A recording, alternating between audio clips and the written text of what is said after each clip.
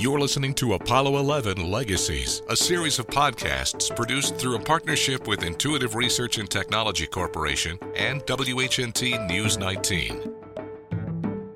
I asked him, did he recall the launch of Explorer 1? And he said, do I ever? He said, had the success of that opened doors for us because it was such an achievement.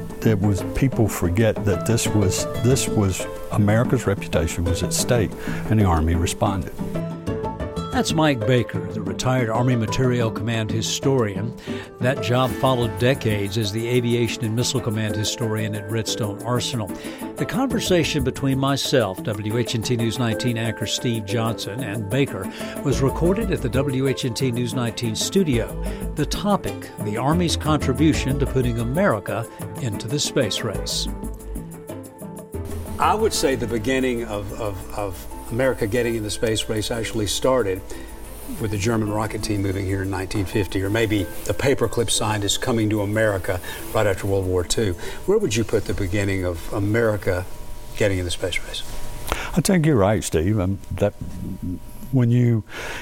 Always, as I say, when you talk about the von Braun team, always remember that von Braun talked about it, the team not just being the German rocket scientists, but the Americans that worked with him as well. Okay, so at the end of World War II, the German rocket scientists, so many of them surrendered to the Allies or to the American troops. Mm-hmm. They were brought to Fort Bliss, and they did work at White Sands, which was essentially work on maybe advancing the V-2 missile, which had been developed during the war. Is that a correct assessment? That's correct. And then essentially what happened is Fort Bliss had said, we don't have room anymore, and a General Holger Toftoy, who was in charge of the Ordnance Rocket Branch at the time, started looking for places that he might relocate. He had already, in November of '48, decided to move the Army's rocket mission to Huntsville or Redstone Arsenal.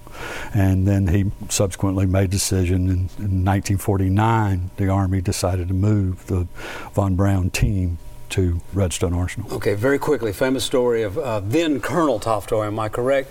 Crawling around on the floor on a map showing somebody where that... He was Vice Chief of Staff of the Army, Matthew Ridgway. He was trying to sell Ridgway on the idea, and what essentially happened is his maps were too big and he had to put them on the floor, and he often told the story. He said, I'm literally on my hands and knees begging for this place. Okay, so 1950, the German rocket team, that's all the engineers, and their families moved to Huntsville and of course Redstone Arsenal.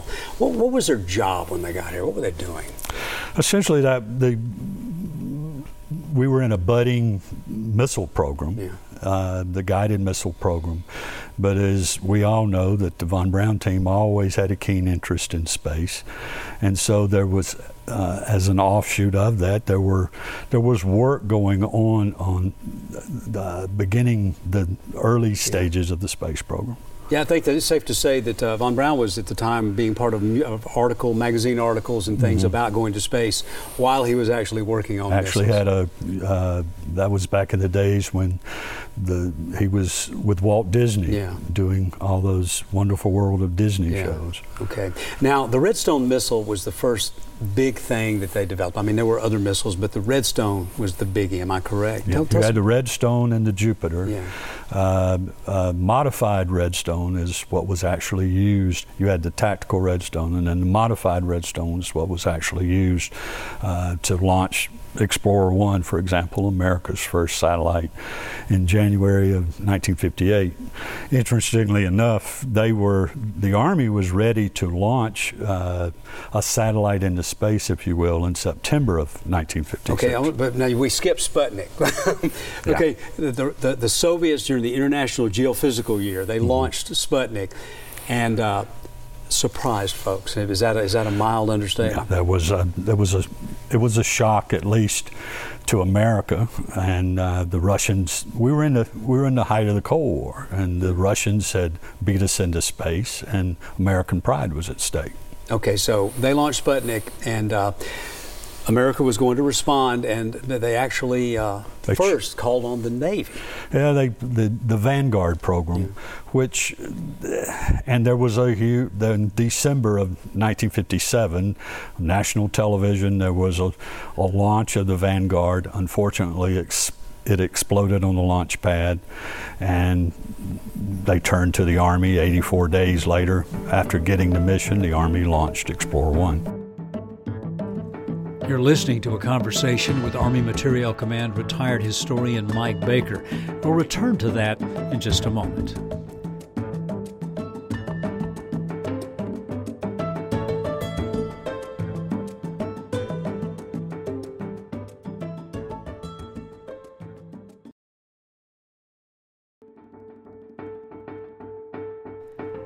More now from our conversation with historian Mike Baker. The topic, the Army's response to the Soviet Sputnik launch and the beginning of America as a spacefaring nation.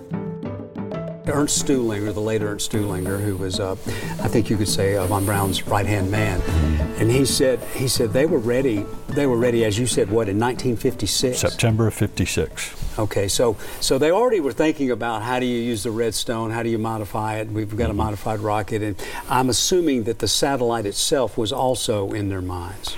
Yeah, the satellite had been actually James Van Allen, and in concert with the Jet Propulsion Laboratory, with William Pickering, but James Van Allen had developed the Explorer 1 satellite, and so it was a concerted effort that went on. It was not just, so you had three, and there's a famous photo that after Explorer 1 launched that many of us have seen with Pickering, Van Allen, and von Braun hoisting the Explorer 1 above their heads. Okay, and the thing is, the Sputnik was basically a radio sending beeps back. The Explorer 1 actually did something. Yeah, it was actually went up, and it stayed up for a number of years. And it was not the only Explorer. There were many, many other Explorers until the Army turned the program over to But the NASA. Explorer 1, it was kind of studied radiation. That's what it was for. Van Allen radiations belts is what they actually called it. Okay, so kind of a different time then, because I'm having a mental blank on the guy's name, but a college intern actually did soldering on Explorer 1. Steve Smith, Dr. Steve Smith, who worked out on the Arsenal in the lab there for a number of years. Yes, he used to tell some interesting stories about that. As a college intern, which I think should be an inspiration. I mean, basically he was soldering on the item, the satellite that got us into the space program. That's the story he tells us. Okay, now you're a historian. You've looked at all this stuff, and we will grant your bias toward the Army. But this was the tangible first launch, am I correct? Yes.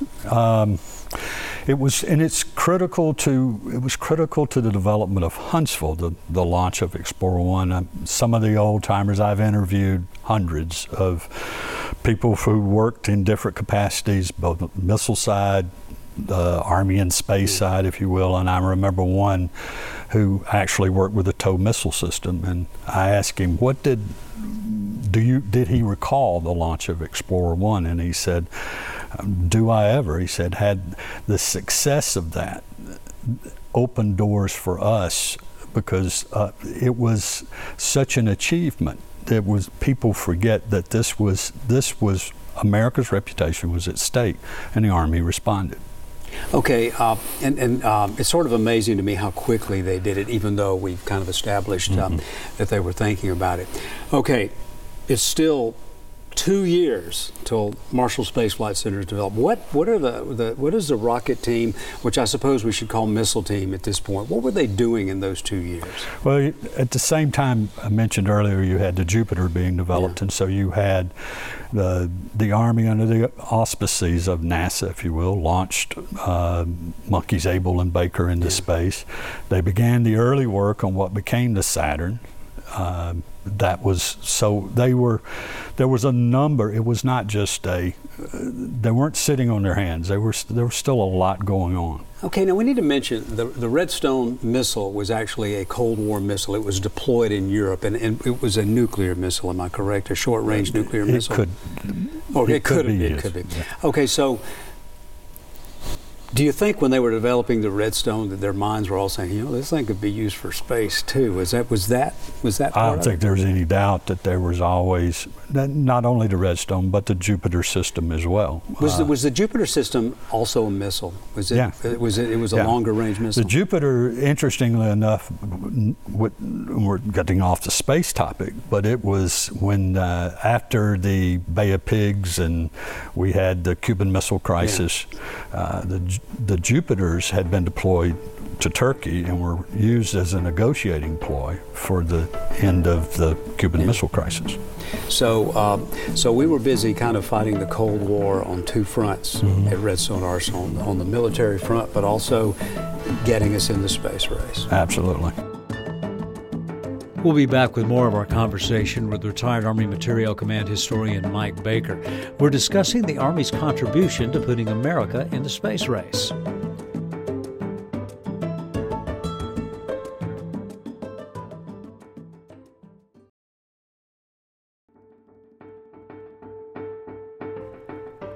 We return now to our conversation with historian Mike Baker. What was the feeling they had? Because a lot of them went from the Army to Marshall in 1960. But what was the feeling they had in their minds about what the Army meant to the space race? The overwhelming response that I received from those I interviewed was the pride they felt in what they were doing, and how they all of them, many of them would tell stories about how the wife, long before microwave ovens, they learned when they came home there was going to be a late dinner because they were going to be putting in extra hours. But it was just the pride and wanting to accomplish. They knew they were on to something big. That's right. And you've already mentioned that it wasn't just, sometimes we talk about this, it's like people think we had one of our around 15 or 20 guys did this, but it was ultimately hundreds, if not thousands, because when NASA was created, I think there were about 10,000 people. No, it was about 4,700. Okay, well, but 4,700. But the total number of employees there with ABMA, the total number was more than 8,000, wasn't it? Yeah, at least. Okay, and so they have a meeting, or they have a ceremony in 1960, and then they walk back into the building, and half of essentially changed badges. So half of them became NASA employees. Okay, now you're an Army guy. Is there some feeling, when we are justly celebrating the Apollo 11 this year, do you feel like some old Army guys maybe get a little upset? They feel like the Army gets forgotten in all this? I think when we're celebrating the 200th anniversary of Alabama, but we need to remember what an integral role that the Army played in the development of this area of Huntsville. Wouldn't be what it is. You and I never would have met. That probably wouldn't be a TV station. No, probably wouldn't be a Channel 19. Yeah. So it was truly a big deal, the work they did, and it's hard to still think back. is. But in 1955, the early 50s, they were already laying the seeds for going to the moon. Interesting story when they uncovered the time capsule. Yeah. And when was this? 2005. Okay, and where was the time capsule?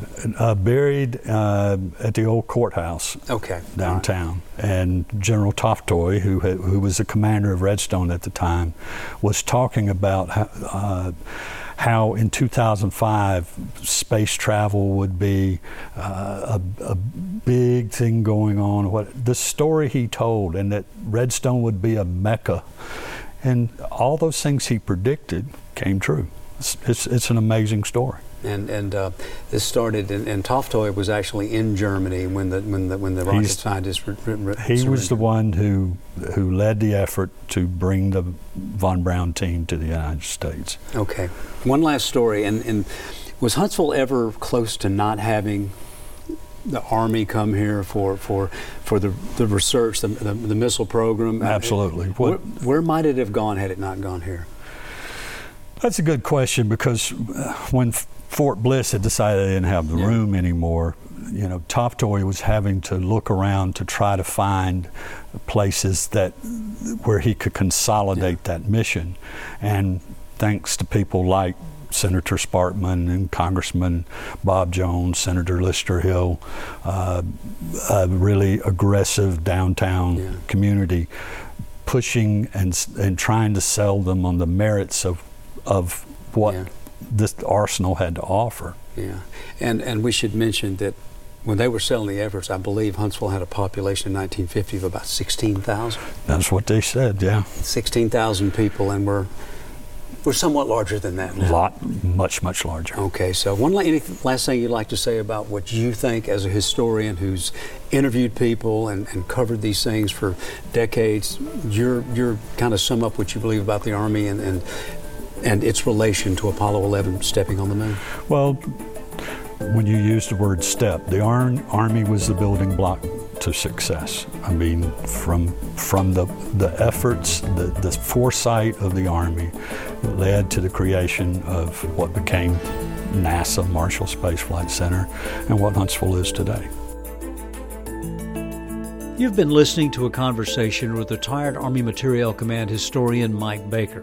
The subject, how the Army's work at Redstone Arsenal and the response after the 1957 Soviet launch of Sputnik got America into the space race. We invite you to listen to our other podcasts on this subject and more as we celebrate the 50th anniversary of the Apollo 11 moon mission. Go to the Apollo 11 tab at the top of our website, WHNT.com. That's where you'll also find other interesting items on North Alabama's contribution to America's manned spaceflight history.